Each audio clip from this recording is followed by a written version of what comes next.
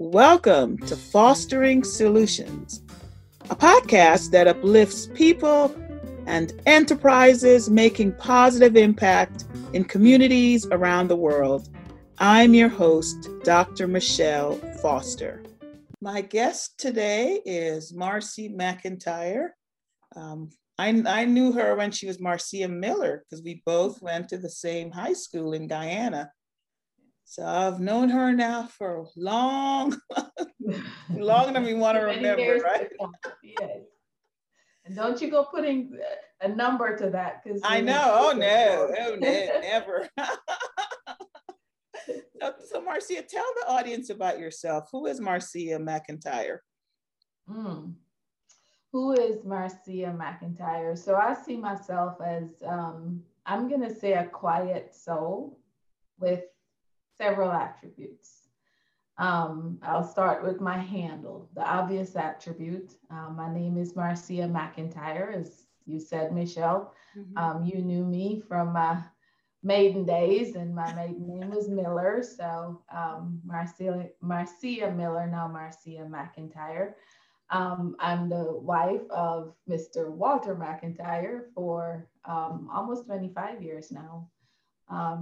I am also the mother of two children. We've got a 22-year-old daughter now and a 19-year-old son. I am also a professional in information technology. So I'm a IT professional. I could go on and on as to different attributes of this quiet soul, but at the end of the day, I would just say that I'm an individual who kind of navigates life with a quiet sense of confidence and a hope that, when I pass on, that my legacy is one that folks will say they knew Marcia McIntyre, the person, the quiet soul, the person with quiet confidence who embraced life and all its challenges, and who wanted to make a positive impact in this world. Awesome. So you mentioned being an IT professional. So what kind of piqued your interest in that career? Yeah, I was born and raised in Guyana, South America. As a young lady, I decided to embark on continuing education after high school. So I enrolled in the University of Guyana, and our education system, I don't know how it is now, but at the time, many years ago, you were asked to declare a major. As an entrance criteria into the university, you had to say what it is you wanted to study. I just knew at the time that I wanted to advance my education. I didn't have a passion for anything in particular. And I chose the subject that I was best at in high school. So I was good at economics, and I declared economics as my major for the University of Guyana. A year after I started that program at the University of Guyana, I got the opportunity to actually further my studies in the United States of America. So I moved to a different education system. And it was actually refreshing to know, coming over to the United States, that I didn't have to be locked in to a major. I actually met several students who were walking around campus with an undeclared major. And I thought, what a novel idea. They're figuring it out as they go. And that's kind of neat, because I felt like I didn't really have a passion for any line of study, if you will. So I was hooked up with an academic advisor in my as I went through my undergrad studies, and he introduced me to computer science and in that field. I kind of felt computer science was a little bit too bits and bytes for me, too technical without that human interaction. You sat behind a computer and you wrote code to do things. And that was appealing. Actually, that was more appealing than economics to me, but that wasn't quite it. That same academic advisor also said, okay, if this is your interest in computers, we have this degree where you have that human touch. You get to understand systems and business problems, and you get to connect technology solutions to solve business problems. And that piqued my interest because that meant I had to now, okay, how am I going to understand somebody's business problem? I have to talk to them. I have to understand what the problem is. I have to then bring that knowledge back and do the technical stuff to solve those problems, and then go interact with them and say, hey, does this work for you? Are we solving problems here? And that human interaction, that connection with doing something meaningful, solving a business problem using the technology, that's the thing that where I felt like, okay, I've got a connection here. I am passionate about this. And management information systems then became an area of study that I pursued. I wonder if in high school, it's like, I'm not sure we really talked about careers much, because I had no idea what, when I started college as well. I know I liked science, I like math and science. Yeah. But it's like we weren't necessarily exposed to careers. No. Because somebody had to say, oh, Michelle, you're good at this. You want to try? And that's kind of right. Interesting. I hope it's better now, because I know, I hope the kids that are old high school, that they're getting better advice. Who knows? But it's kind of interesting. I noticed that commonality between our experiences. Yeah. I think we were exposed to a lot, Michelle, in high school. I think we were exposed to the breadth, right? We had the science that we were exposed to. We were exposed to the arts. As you know, coming up in high school, we had to learn 2 languages, French and Spanish, coming up through high school. We were exposed to it, but you're absolutely right. Honing in on that career and those types of conversations, I think hopefully is better now. Yeah, yes. So, so what has your career trajectory been? So you ended up in management information systems in college. Yeah. So how did your career move from there? Right. I'm actually still in the line of business that my studies prepared me for. I'm still in that information technology field. When I left college in, 1991, I left and I started out as a developer, a programmer. I believe my title at the time was programmer analyst. And I built software for a publishing company back in 91. I used coding language that was hip at the time. And I did that for about 3 years. Technology, the technology field, as you may know, is one that's ever changing. There's always leading edge technology that folks are chasing, and in some areas or some aspects, bleeding edge technology that folks are changing. And back in 91, that era, I did that development for 3 years, and I too had a hunger to chase that leading edge technology at the time, and wanted to develop software using newer technology. And so I left that first company I worked at, that first publishing company, I believe it was called West Publishing Company, and moved into more of a consulting company. And I actually worked for one of our top 10 consulting companies back in the 90s. Did more of a development, more development work there. but soon advanced through, getting various levels, increasing levels of responsibility. I kind of shifted towards supervising teams of developers, um, shifted into training junior consultants, started interviewing new talent for the consulting company. And I noticed that my career then was, because I was so good at a developer, at least my managers thought I was, um, the career trajectory at the time was, okay, now you can be shifting into, these leadership roles. I felt that was a good nod to me, but I felt that that was kind of moving me a little bit away from the technical aspects of my Okay. job, and I wanted to stay close to the technology. So I left that consulting company. I started my own in 1997, McIntyre Consulting Group at the time it was Mm-hmm. called.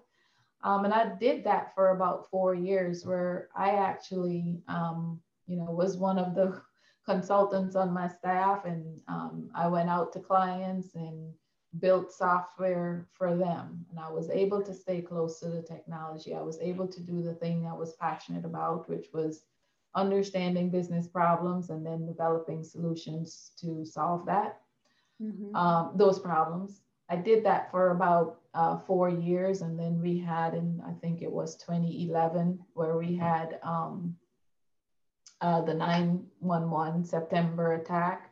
Mm-hmm. The economy changed a bit at that time. Shortly after that, I was still doing consulting, but I decided to kind of move into a little more stable environment. And so I left my consulting practice and took a full-time job with a company in the energy industry, where I managed, I was the application development manager, or a portfolio manager, if you will, and just managed a portfolio of applications and teams that supported those applications. And this was the energy industry. So we built applications to share or sell energy in a wholesale marketplace.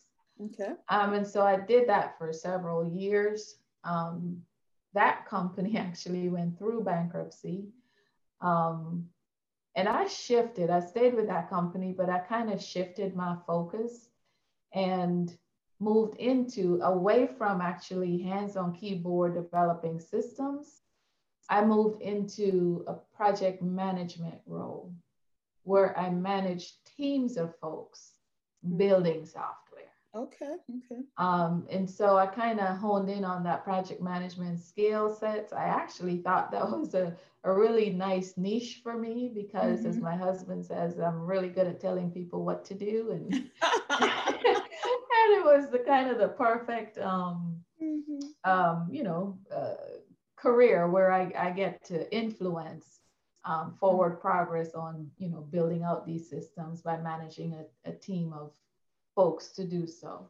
Mm-hmm. Um, I did project management for several years. I've been in the energy industry since then, since Okay. back in 2011, if you will, um, managing managing project teams, and then I moved into a role where I was now managing project managers. I was standing up project management offices. At my current company, I was asked actually to stand up a project management office. And I did so successfully for one of the lines of businesses within the company that I'm with now. Mm-hmm. Um, Another turn in my career, and this is the last one to kind of get me to where I'm at today. Mm-hmm. I'm out of the project management space. There was an opportunity that I was asked to fill in, going back to being a portfolio manager for a suite of applications within my current company. Okay. So now I'm kind of managing systems and folks developing those systems and supporting those systems um, in my current role. Okay. Kind of long-winded answer, but I've been I've been a technology professional for 25 years, so it's kind of hard to shortchange that answer with a Sounds like briefer than that. Sounds like a wonderful journey where you kind of figured out what you liked and and you were able to get into the kinds of positions that you like. So that's wonderful. That's a great story. Did you run into hurdles along the way? What hurdles did you, if any, did you encounter? And how did you overcome them? Anything you want to share? Hurdles. There were, I've had my fair share. I don't know that any of them are really unique from, what some folks under the sound of my voice may have encountered. Hurdles around, I think just trying to stay current in the technology industry, things are ever changing. Mm-hmm. And I felt pressure to, especially, owning a consulting company, I felt pressure to owning my space, right? People hire me for my expertise. And so I felt like I had to stay ahead of the changing technologies along the way. And that's an exhausting concept and reality. You constantly have to be in the mode of learning. And I love that. But when the pace becomes, to the point where you've got to balance that with your life, I saw that as a challenge that I had to navigate. And throughout it all, I mean, at the top of the call, I talked about, a little bit about my family. Having two young children coming up with all of that, I think that is, I don't want to say a hurdle, but that's a reality for a lot of women, career women, having to balance that, that learning with, raising children and managing a family and just navigating those aspects. I think I would say, just to be brief, I would say that was one of the challenges. So no hurdles in terms of being a woman, a Black woman, a woman of Caribbean descent. You didn't really run into any of that. It was there. I'm not gonna lie, right? You just don't know the opportunities that you did not get. Right.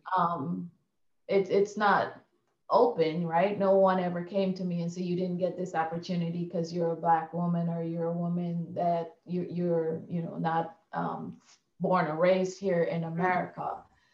But you wonder, being on the other end of the table where I sit on interview panels and I've got folks who don't look like me on the panel, and some of the comments they're hearing if I'm interviewing a candidate and it's a Black woman and she comes across to me as being totally confident and on top of her game, and she's got her answers that are nice and crisp, and she's a viable candidate in my mind. And then we huddle as a panel to talk about, okay, what did you see? What did you not see?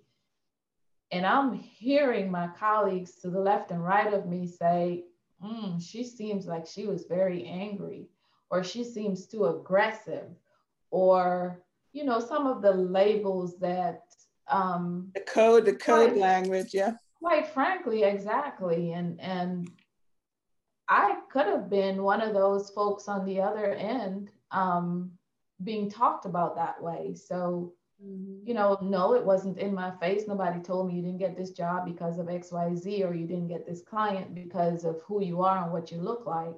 But I have to believe that that has impacted the opportunities that I've been offered in the past. Yeah, yeah. So what's the demand for people in IT, people doing the work that you've done? what's that demand in the US as well as, overseas? Right. So this is not I don't speak from a place of I would say strong knowledge in this area because I'm, not a recruiter. Mm-hmm. But I do know over the years being in this industry, we've always been in hiring mode, right? There's always, like I mentioned before, there's always new technology. There are always different ways to solve problems, better ways, technology ways to solve problems. And we're always looking for folks with those technical skill sets. We're always looking for folks that can pair that technical skill sets with professional judgment and good communication skills, and folks who can be articulate, folks who can share a vision. We're always looking for those folks. I personally have never been over 25 years that I've been working. I've never been out of a job. I've never been in a situation where I'm looking for work and nobody is hiring. So from those lens, I can say, the industry is strong. Folks are always looking for talented individuals to do technology work in the United States as well as abroad, because we still have, in my current job, we still have offshore resources that we leverage to augment our staff. And, I know several companies are engaged in that practice as well. Right, right. But I have to say it continues to be strong. We were hiring during the pandemic. Wow. During 2020, we were hiring because we were working. I think in our industry, and I have neighbors who work in different industries, and I believe in March of 2020, a few of them lost their jobs. And, based on technology, I was able to, and fortunate to continue working remotely, but I was able to continue working. So it's almost like it's a pandemic proof kind of career. Yeah, part of this is really, I want to inspire young people to pursue careers in STEM. Yeah. So I guess, what do you have any, how can we inspire more young people, especially young people who look like us, to really, get connected and pursue STEM careers? We got to reach them early. You and I talked about this at the beginning of this call. Who were our influencers when we were trying to think through what we were going to be when we grew up, right? I think we have to reach the young folks early. We have to reach the young ladies early. We have to let them know that this career is for them. There is nothing in their makeup that would prevent them from being successful in this career. It may seem like a simple message or a simple thing, but in areas where folks are just not exposed to this reality, they just don't know. So I think we have to reach folks early while they're impressionable, while they can make moves to prepare themselves to be in this industry. I just think we have to reach out and, message them, wrap our arms around them, and just share our stories. And I really do think that knowledge, that awareness will help inspire folks. And that modeling to see that, just seeing, I believe kids need to see what they can be. So just letting them see, this is someone in IT and she looks like you, you can do it too. Kind of, simple as that. Absolutely. So what excites you? What sets your soul on fire? I don't know how to take that question. So, what irritates me to no end, I will start with that, Mm-hmm. are injustices. Mm-hmm. When I see injustices in our society, inequality in our society, it irritates me to no end. I understand at times the motivation for it, but it's never, I haven't gotten to a place where it's justifiable in any way, shape, or form. Um, so that irritates me. What sets my soul on fire, I believe was the question. Mm-hmm. So that, you could be on fire being absolutely annoyed. You can be on fire being absolutely joyful, right? Right. So the other end of that spectrum, what makes my soul sing? Um, I like seeing our younger generation flourish and blossom and make their way, find their way into society, into being functioning, productive members of society, making waves and making a difference. Seeing our young people do that, Mm-hmm. I just, I'm waterworks at times when I go to some of these STEM conferences and I um, look at young women and especially with young women, I just have a passion for Mm-hmm. for that generation and that group. When I see them develop and make waves and do things and things that are, I look, I'm like smarter than I would have ever thought of doing. I really, really like